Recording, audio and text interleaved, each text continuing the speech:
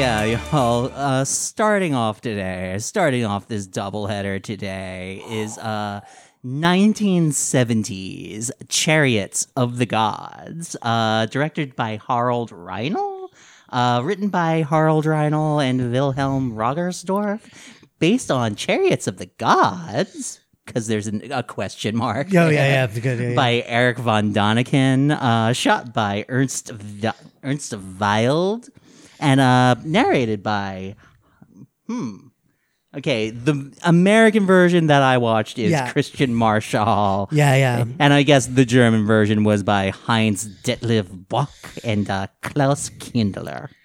This fucking movie. I don't have a synopsis first because there's nothing to say. We see a lot. Have you ever seen an episode of Ancient Aliens on the History Channel? We get a lot of sites, archaeologically significant and beautiful sites, often quite well shot. Yeah. And we have a narrator saying, people couldn't have possibly made this in previous eras. Could it have been aliens? Look at this myth. He comes from the heavens, then returns to the stars. Was he an alien?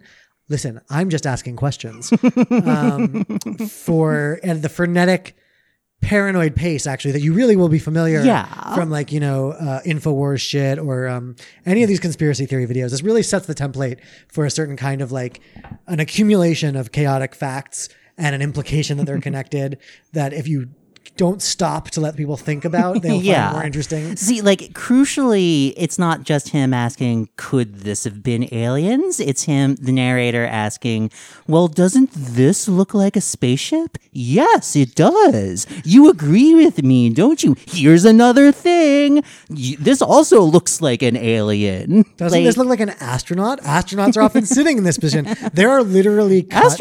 Astronauts often look like they're popping a squat.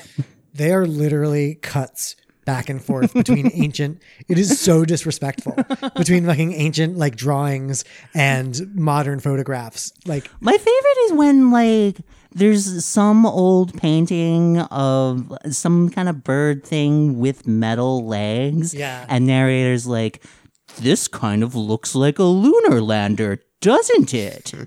It's like, no, actually, I didn't think the lunar lander had fur. Was the lunar lander a furry? So listen, we're alone here, right?